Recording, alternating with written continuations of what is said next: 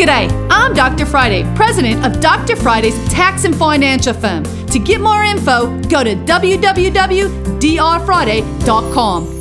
This is a 1-minute moment. Remember, mortgage interest may be tax deductible, and I say maybe because of the standard deductions now being so high, many people have a difficult time actually meeting them. But if you do have a mortgage, the question is, do you have a second? Because depending on the interest paid on your equity lines or lines of credit are deductible based on it. Was it tied to the house? Was it actually used in the house, or did you pay off student loans or pay off credit card debt and then use it to consolidate or buy a second home with that line of credit? If you did, it is no longer a tax deduction against that home. You need help? 615-367-0819. You can catch the Dr. Friday call-in show live every Saturday afternoon from 2 to 3 p.m. right here on 99.7 WTN.